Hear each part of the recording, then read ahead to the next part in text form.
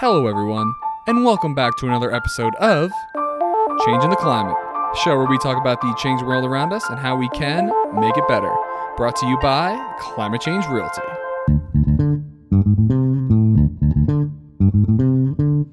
All right. Hello, everyone. We are back with another episode. Always excited to be here. I'm very lucky to have my guest, Dr. Todd Sanford. Todd Sanford is a board member for the Ocean First Institute, a nonprofit dedicated to ocean conservation through research and education, and he currently works as a senior research associate with Aspen Global Change Institute, a nonprofit dedicated to furthering scientific understanding of the Earth system science, and he also works as an independent scientific consultant. So Todd, thank you so much for being here this week. I really appreciate it.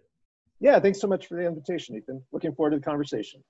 As am I, and as we've seen over the weeks, we really need to be having these discussions. But I always love to just get the show started by getting a little background on who you are, whether you want to talk about your PhD or how you kind of moved to Boulder, anything you'd like to mention. Sure. Yeah.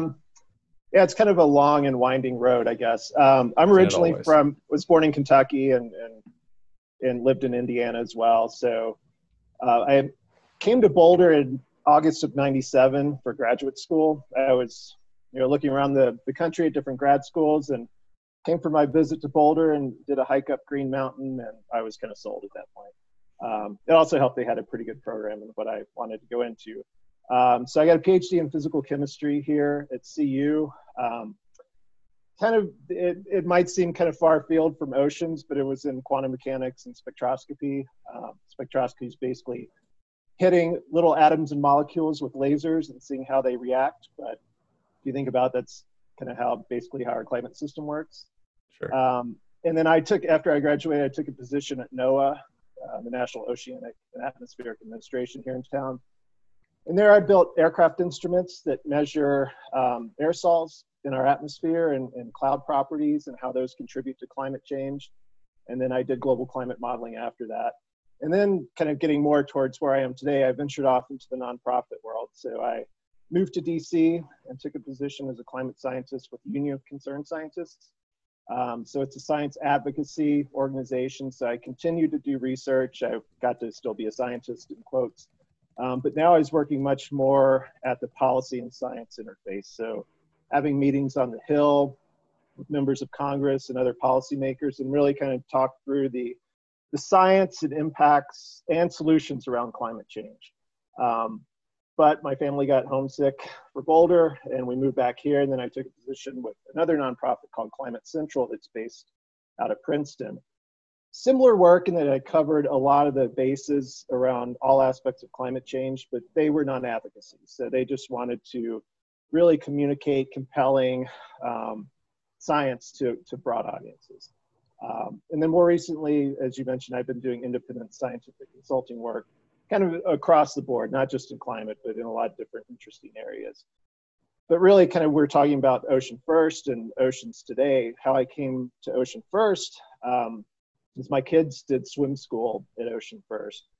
And at some point I saw a flyer for Ocean First Institute, which we'll probably get into some more later. But I saw, the executive director's email. So I reached out to Mickey and I said, hey, do you want to meet for coffee? And, just have a conversation about what OFI is and kind of my background and my interests in the ocean. And then it just kind of went from there. So Mickey and I and the founder of Ocean First, Graham, kind of had an ongoing conversation. I came onto the board about a year or so ago. And as we'll probably get into, I'm in addition to normal board governance activities, I'm trying to help them build out their research presence and capabilities. Well, you've certainly been very busy, and I'm really excited for this conversation. Yeah. I'm curious where your interest in the ocean stems from as someone who is from Kentucky. Yep, great question, and one that's very relevant in what we're trying to do. Sure. So as a kid, we would somehow we latched onto Myrtle Beach in South Carolina. So Beautiful. Every summer, my family would do the 10-hour drive or whatever it is down to Myrtle Beach. So kind of early on, I had an awareness or connection with the oceans via just hanging out on the beach and doing some body surfing. And then my grandfather lived in Florida, so we'd go there as well. So it was kind of a superficial connection to the oceans for a long time, as it probably is with many people.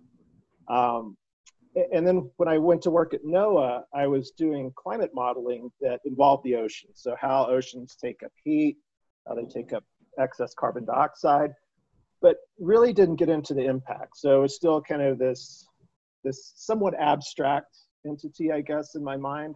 It was just this big physical system out there that could affect climate. But when I was at UCS, the Union of Concerned Scientists, one of my good friends and coworkers there was a marine biologist.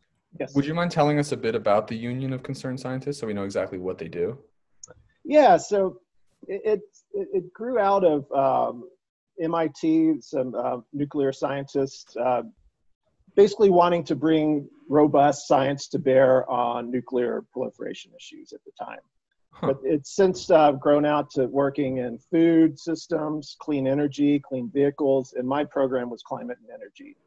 So basically what UCS, Union of Concerned Scientists, is trying to do is to bring rigorous, robust science to bear on policy conversations and policy advocacy. Huh. Very interesting. Yeah. So it was at UCS that my colleague and I started really having conversations about the ocean. Not just that it's this big heat sink that excess heat's going into, but really she was on the biology side. So we really took a dive, so to speak, down below the surface. And, it was there where I really started gaining awareness of not only how important the oceans are to our global society, but how they're being impacted by climate change, by pollution, overfishing. So her and I kind of started trying to have meetings with members of Congress and their staff to really trying to bring this more to the forefront of conversations. She ended up leaving. I got onto other things, so it sort of unfortunately died off. And that's I think kind of been a trait with a lot of ocean's work, is that for whatever reason it kind of remains on the back burner or off to the side of conversations around the environment. It's like another world. It is, and I think that's part of the problem, is that it's really easy for you or I to get in our cars and drive west on I-70 and see all the tree die off from the bark beetles, or you can see burn scars. You only have to live through a hot summer and heat waves to kind of get that sense of very tangible, hey, change is happening in my backyard. Whereas under the ocean, it's most people, unless you're in the ocean, you don't have an awareness of what's going on 200 feet below the surface. So it's always, although it's ubiquitous, it's 70% of our surface, 97% of the water, it still stays in the background. People literally only ever see the surface in most cases. Sure. Is most life on Earth actually in the ocean, or is that not right? I don't know what the numbers are. You got to get into how you define life, with virus and bacteria and all that. But sure. There is a great deal of it. And, one of the really interesting things I came across is that most of it is still unexplored. I forget what the number is, but like 80% of the oceans have not been mapped. They haven't been measured. So it really still is this big unknown. And why do you think that? Why do you think that is? It's because it's not habitable for us, so we have no interest in it, or something like that? I think it's tough to explore. It's expensive. I mean, like I said, you or I could go off into the Indian Peaks wilderness and explore the forests and ecosystems there. It's more of a challenge to explore many parts of the ocean. It takes really specialized equipment, deep sea subs, things that aren't accessible to most people. And again, I think it's kind of, and again, I should say that, all these opinions are my own. They're not Ocean First's, but I hope I'm kind of accurately representing what they would perhaps say. But I think it's just, it was always, I think, viewed as too big to fail. In that what exactly? The oceans. Too big to fail. Okay. Yeah, like the banks in 2008. I've heard of that. Yeah. Yeah, that it was viewed as too big to fail, that we could just kind of not pay attention to it, that it would give us the fish we need, give us all the services, and we could just continue dumping everything into it. And it was so massive that it just wouldn't change. And so I think that's part of it, is that it was perceived as something that humans couldn't really impact. So maybe it wasn't worth studying in as much detail as, say agriculture fields or forests. But I think, kind of an important change over the past few years is now it's being viewed as too important to fail. That we are studying it more. Scientists are starting to understand not only how it's being impacted by global change, but everything it provides. I forget the number exactly, but it provides something like $2.5 trillion in services every year globally. Wow. It provides livelihoods for millions of people, recreation opportunities, even medicines and pharmaceuticals come from it. So I think there is growing attention towards the oceans, and we're learning so much more about it. So I hope that's a trend that will continue. And part of our work at Ocean First is to keep pushing that. Yeah, I'm curious about. It's just a huge topic, the ocean, that it's so like glossed over because we're just, like you said, we don't see it. We hardly know anything about it. Why should someone who kind of, how does the ocean really affect us on a day-to-day level as far as like the system interacting with our surface life? Right. Well, I mean, a big part is through its effects on weather and climate. Sure. The Earth would be a very different place if we didn't have oceans in terms of our climate. So in one sense, it provides all the, basically all the water for any precipitation we have. So snow falling in Boulder at some point likely was evaporated from the ocean. So it keeps, areas like England more temperate than it normally would be otherwise based on its latitude. Coastal areas, it's milder, less swings in temperature. But on the other hand, it provides fuel for hurricanes, ocean heat does.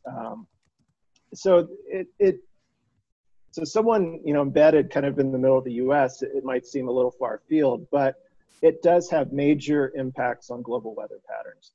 It also, a lot of people in Boulder and Colorado and Iowa eat fish.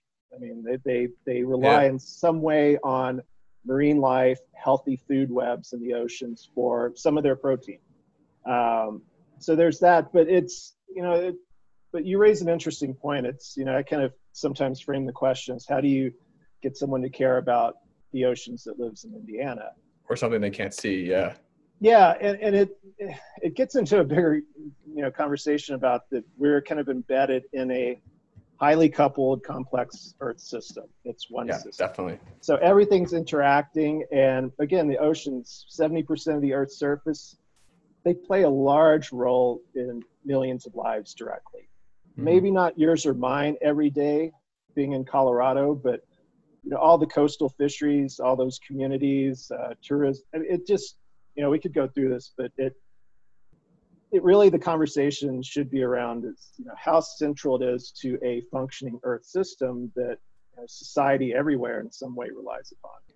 And what kind of measurable effects are we seeing as far as the way the ocean system is changing based on the increase in the temperature that we've been seeing over the last few decades? Yeah, I mean, it's the one of the biggest things is heat uptake. So scientists can measure how much heat the ocean contains. And I forget, again, I'm going to kind of throw out some broad numbers here, but, Of course. The ocean since 1970 has taken up, I think, 400 times the amount of energy all of humanity uses each year. That's a really big number. So, something like of the heat that's being trapped by our emissions, 90% of that is going into the Earth or going into the oceans. Sure. So there's a major temperature increase there. On the other hand, kind of the evil twin of carbon emissions, it's called, is ocean acidification.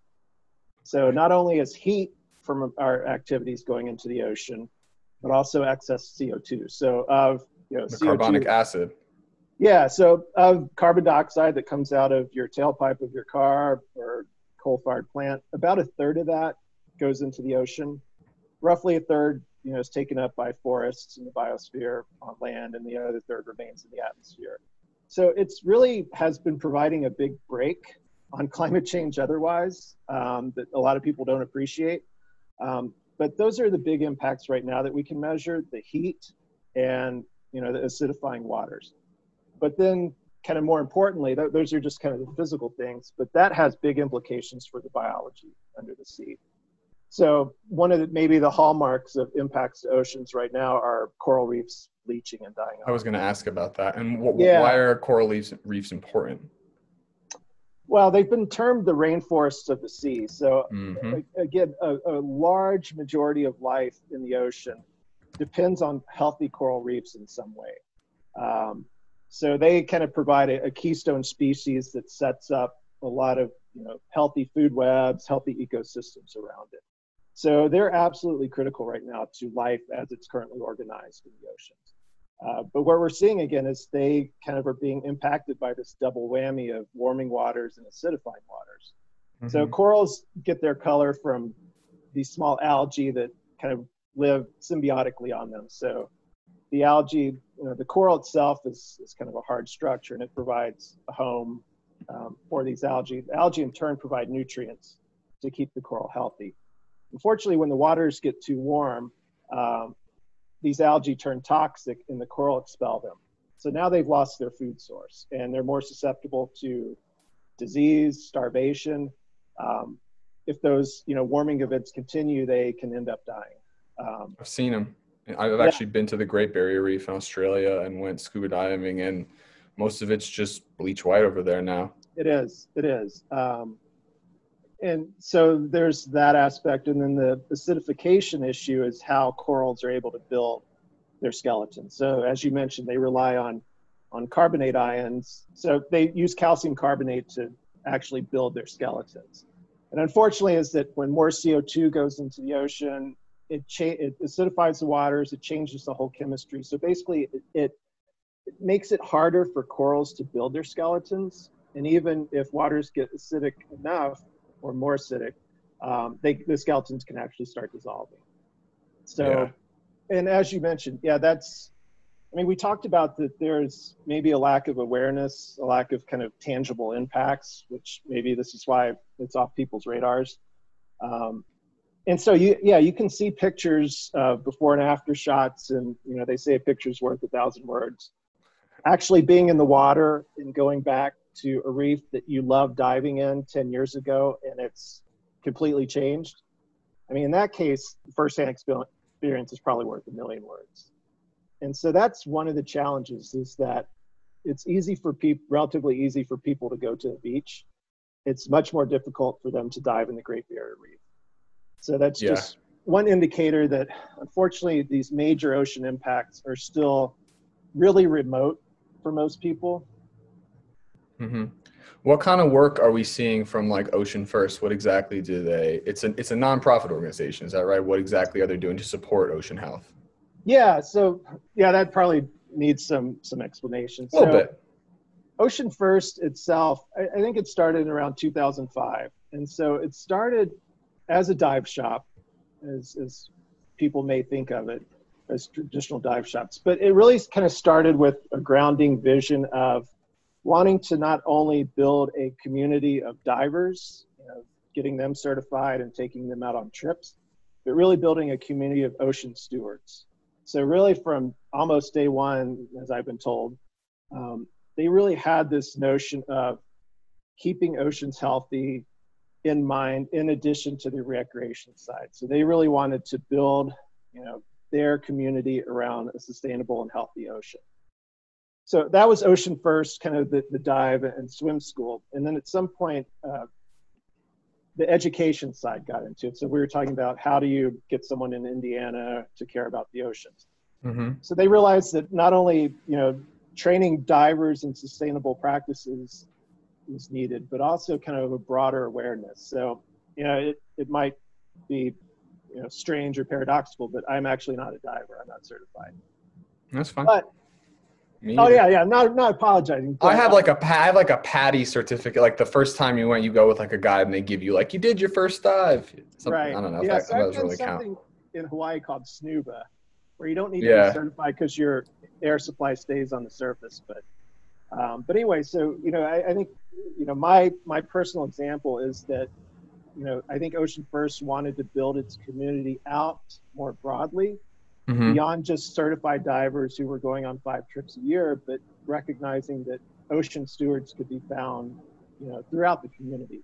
So Yeah. part of that was recognizing the importance of education. So Ocean First started Ocean First Education, which is a for-profit arm that develops digital curricula for schools and other dive shops. So recently I just developed a course on oceans and climate. That's But really maybe, cool. yeah, but then there was kind of another recognition between the founder, who'd been working with the executive director for a number of years on education issues, that they really wanted more of kind of a quote unquote boots on the ground presence Yeah. in classrooms, primarily focusing on K through 12. So whereas Ocean First Education was kind of, you put it out online and whoever wants to engage with it can.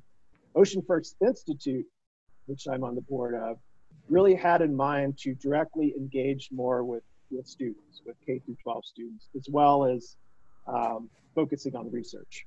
So, so it's kind of a combination of Ocean First, kind of the family, doing things like zero waste events, being powered by renewables, trying to limit plastic use, making sure that they're Leading by example. Leading by example, basically. So, putting their practices, where their mouths say they are. And I think that's really, where they're having a big impact. So really building out this knowledgeable community from really K on up to, retired divers, and trying to get them to really, in some ways, internalize why the oceans are so important, what's going on with them, and what they can do. And then, as I said, kind of, on the ocean and research side. So we're also, one of the things I'm doing with them is, again, as I said, trying to build out more of a defined research program where we can bring in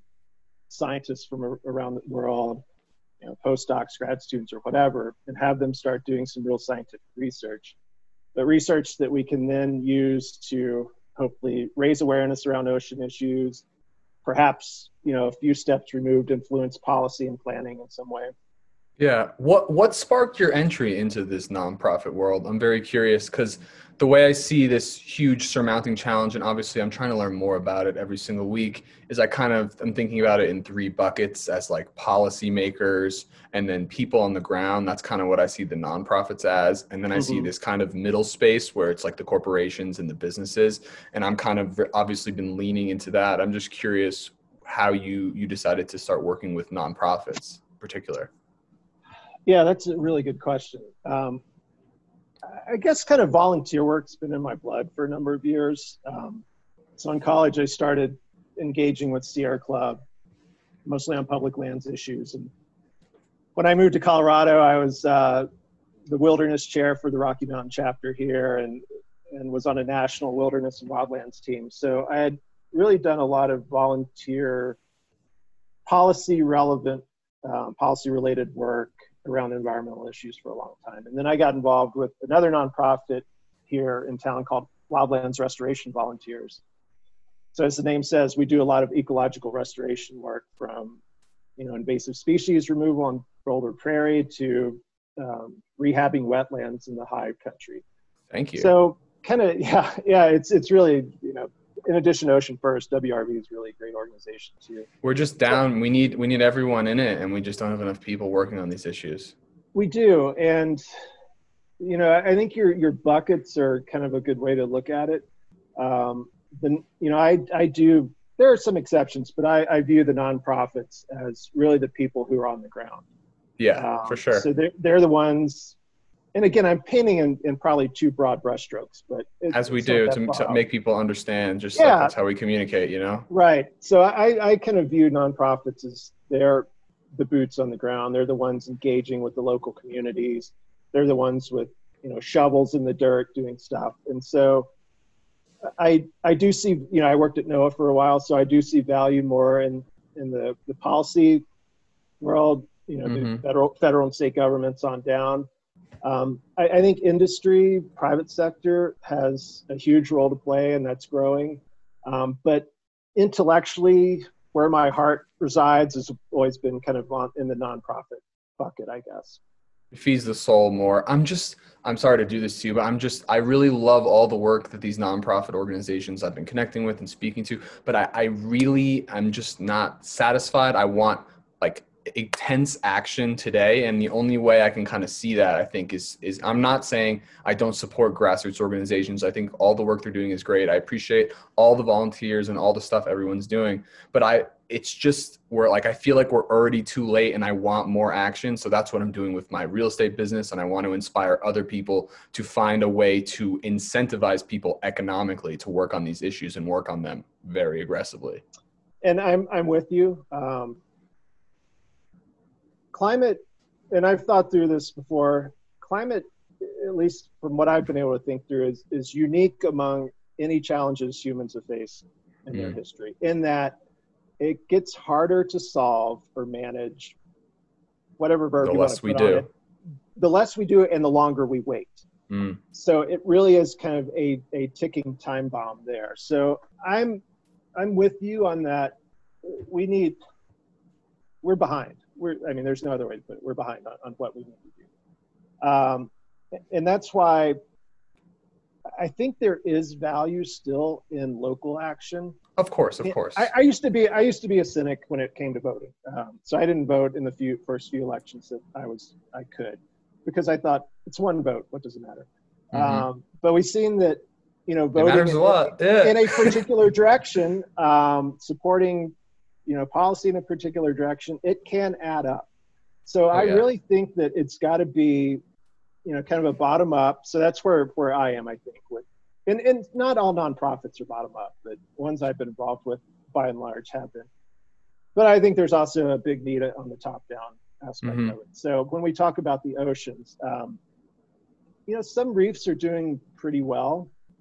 And they can come back, right? Even if they're bleached, they can come back. Yeah, and so, there's been some really great work. There's one called a bright spots analysis that looked at where reefs are doing well. And a lot of it has to do with local activities. So, taboos against overfishing or limited pollution, things like that. So you can imagine that a remote, pristine reef might be doing okay. But then on top of all that is continued climate change. So you could limit continued warming, runoff pollution, you could limit overfishing, but still everything in the ocean's having to contend with a warming climate. So that's where local action, like, appliance efficiency, modes of transportation can help. But realistically, to really make a dent in this issue, it's got to be also some sort of, in my opinion, some sort of major top-down initiative. So that's where I'm starting to think as well. Yeah, and so that gets into kind of your other two buckets, I think, where nonprofits can have a role and do have a role. The bigger ones do, like, World Wildlife Fund and things like that. But it's really where I think the private sector can play a role, and where governments absolutely need to play a role. So I'm kind of a walk and chew gum kind of guy. So I think that there is value. There is a need for action at all levels. But we're not, it's not, we're not going to solve these issues, from not only climate change, but global pandemics, malnutrition, food security, across the board, all these, global change issues. It's, the solutions are going to come at a number of layers. And so I personally just chosen to throw my hat in with, kind of the nonprofit effort. But that's not at all to devalue any of the other buckets. No, of course. And the work all these organizations are doing is incredible. I just want a lot, because obviously I'm a very young person. And what I wanted to just bring up is that I had read you had a recent interview on William A. Liggett's website.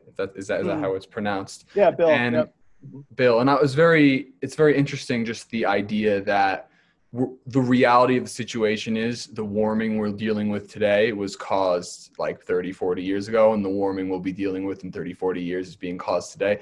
So I don't know, how do we deal with this reality that it's a system? So you put the input in today and it comes out like a decade later. How can we get people to conceptualize we need to take action today because we're already 30 years behind? You're like, I don't know, man. Talk about it. No. I'm not kind of blowing it off. That's the multi-trillion-dollar question, right? Sure. It's one way I say it is, think about it is most people, if you offer them, okay, I'll give you $10 today, or I'll give you $100 in 20 years, most people would take the $10 today. Mm-hmm. So as they should, because of time value money. Yeah, but I think it kind of gets to the notion that the future is heavily discounted. Like impacts that are here today, economic stability that's here today. A lot of people, a lot of decision makers, it kind of puts them in a frame of mind that the climate scale problems, the multi-decades, although a lot of impacts are here today, they're kind of, in some sense, too far off to really be meaningful. Yeah. So it's just kind of how people think about risk and in the future really is that, future risk that's uncertain and far off it's hard to get your head around and throw a lot of energy and resources into. One of the things I like that you said in that interview is that it's very essential to be talking about these issues with friends and family. What kind of impact do you think that will have as far as getting action? I mean, it's just, and again, it may not get to your time scale that you're talking about, needing action today, but yeah. It's kind of just a broad awareness of the issue and what can be done. I mean, you can think about, I'm not going to age myself too much, but when I was growing up, recycling wasn't really a thing. No one did it. But at some point, there was a tipping point in the system, and now recycling is everywhere. It's something you don't give a second thought to. Yeah. Same way with something like gay marriage, for instance, that it was something that didn't happen, but at some point it tipped socially, and now it's much more widespread, accepted.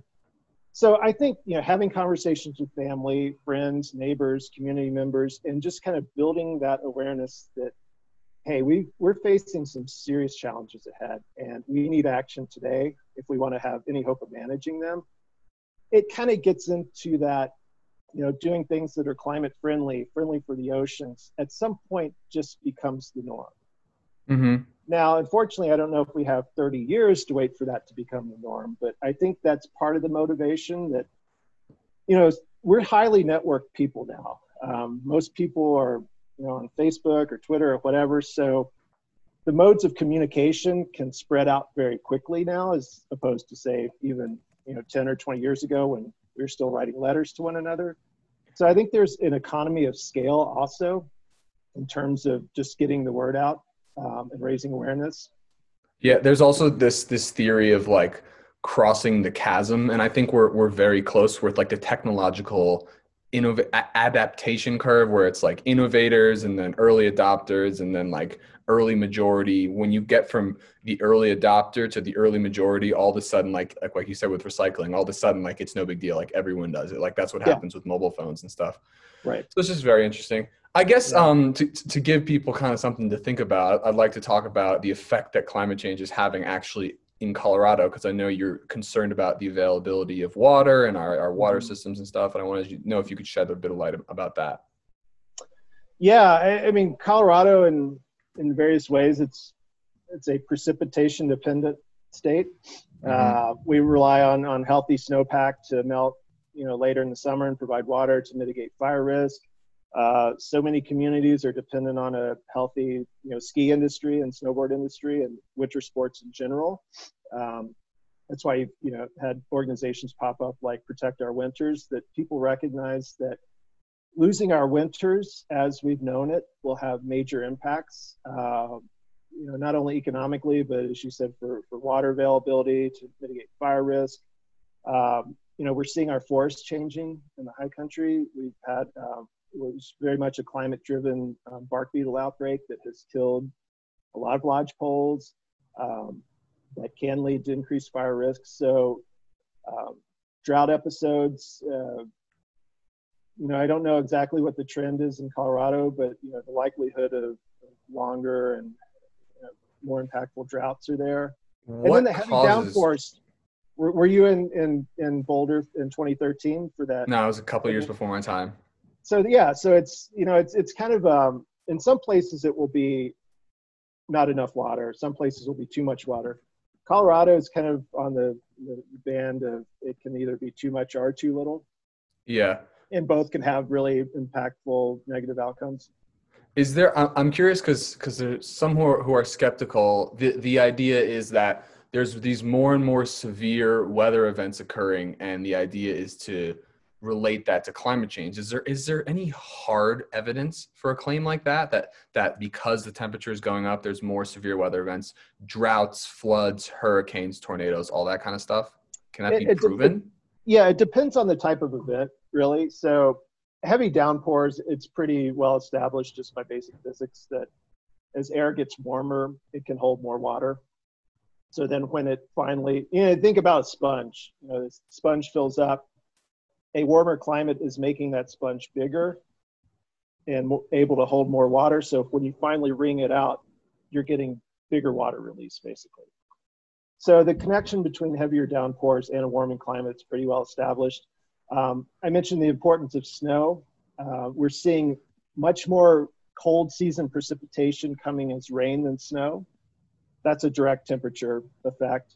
But then droughts, again, a lot of droughts are now riding on higher temperatures. So when you do have a lack of precipitation that can lead to a drought condition, you've got a warmer, hotter atmosphere that just wants more of that water vapor from the surface. So there's a thing about, global change type droughts where droughts that may have been typical in the past in terms of precipitation levels are now riding on higher temperatures and can make them more impactful. Hurricanes, there's still, I think still some work to be done, but basically, from the physics is that hurricanes, once they get going, need heat from warmer oceans to really kind of fuel them and keep them going. So the jury's still out, I think, on number of hurricanes that may be coming our way, but I think it's getting more solid that when hurricanes do spin up, the chances of them intensifying are greater, just because they're moving over now warmer oceans by and large. So not every extreme weather event is at this point directly connected to a warming climate, but a lot of the things that you kind of think about, like, is my January precipitation coming as rain or snow, heavy downpours, that stuff is pretty well established.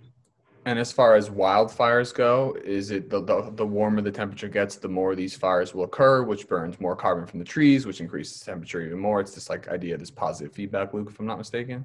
Yeah. So, a lot of, wildfires, they have some components. One is ignition. So how are they starting? So is it lightning or someone leaving their campfire going?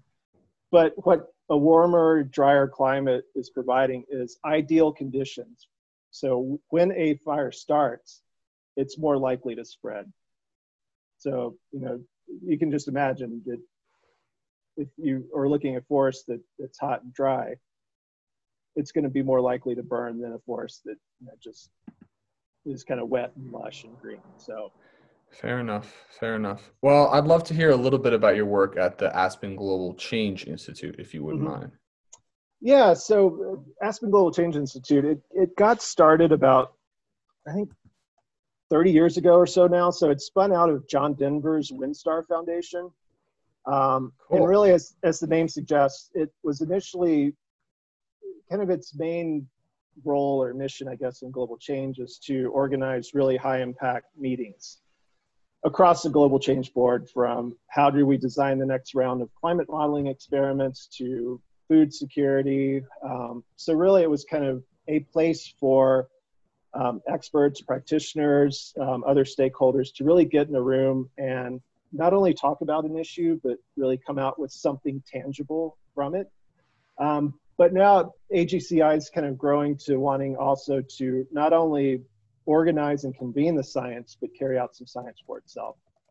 So I'm kind of working with them in some capacity to start that phase of the organization, is to actually do more of their own science. So they have a really neat soil moisture network in the Roaring Fork Valley around Aspen.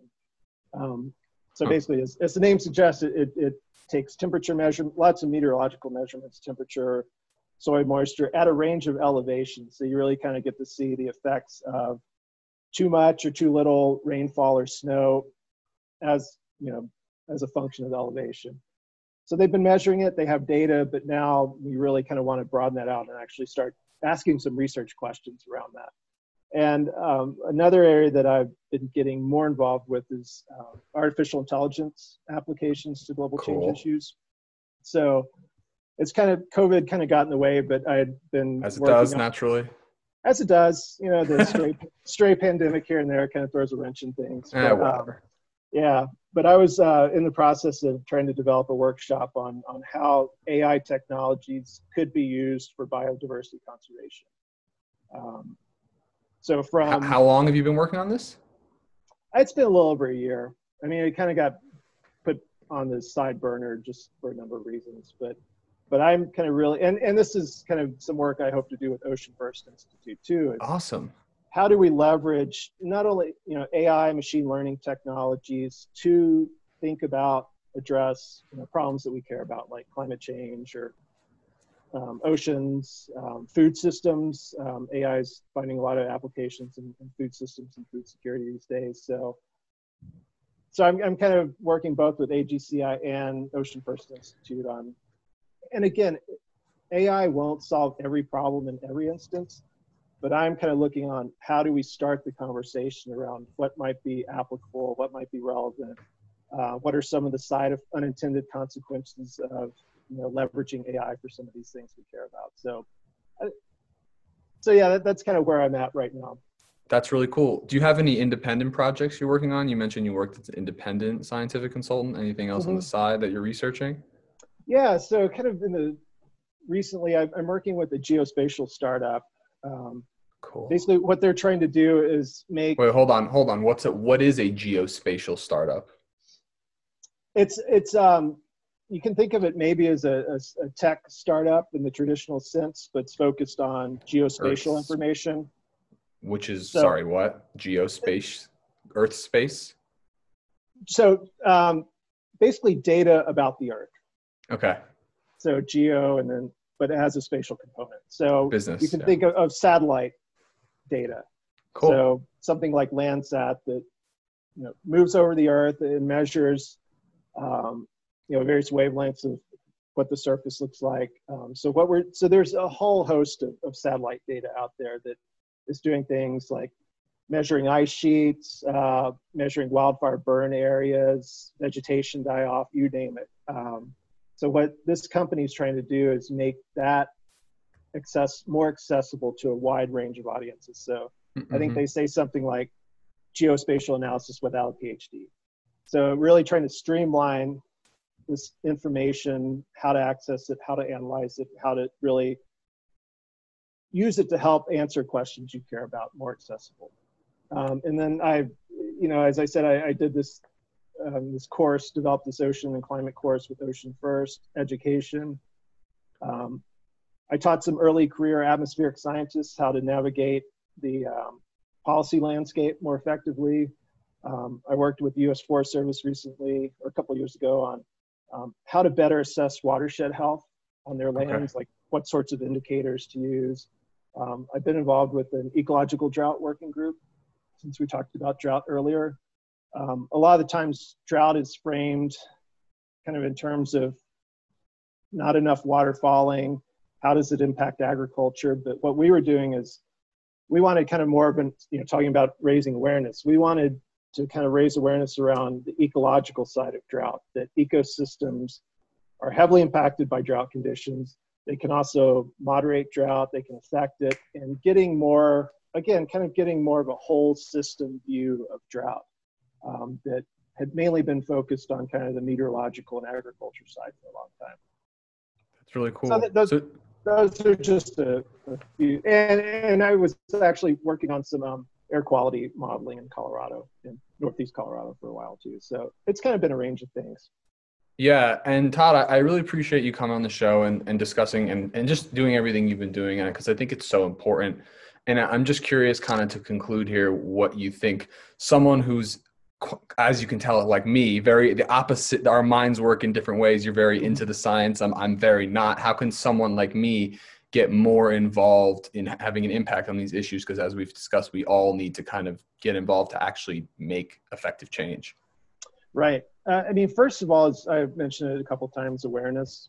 I mean, Yeah, the huge. fact that you're doing this podcast, that you are engaging with the scientists and other experts, it's growing. It is, but it's so important. So, you know, I think trying to educate yourself, trying to figure out actually what's going on is such a critical first step.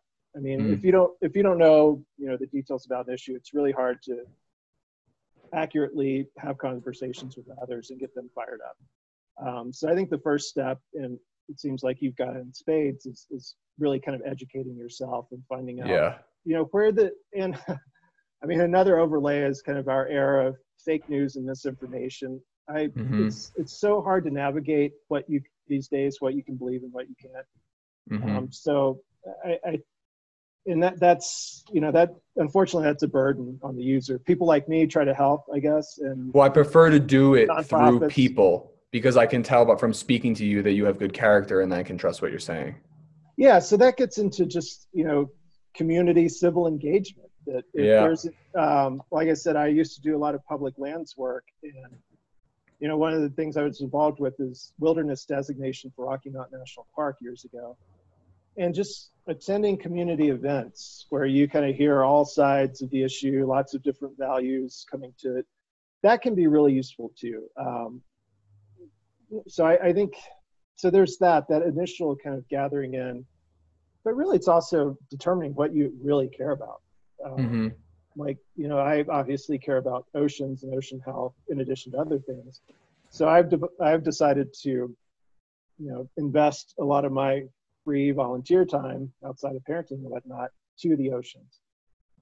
So it's interesting to be a generalist. Like, I'm interested in a lot of different things, and I'd love to be involved with everything. But that's fun. I think it's also important for people to kind of zero in on what they are particularly attached to. Because then then it's not even like working. It's just like having fun and doing what you love. It is. And, you know, also at the nonprofit level, it's, you know, by and large, it's tight budgets, overworked staff.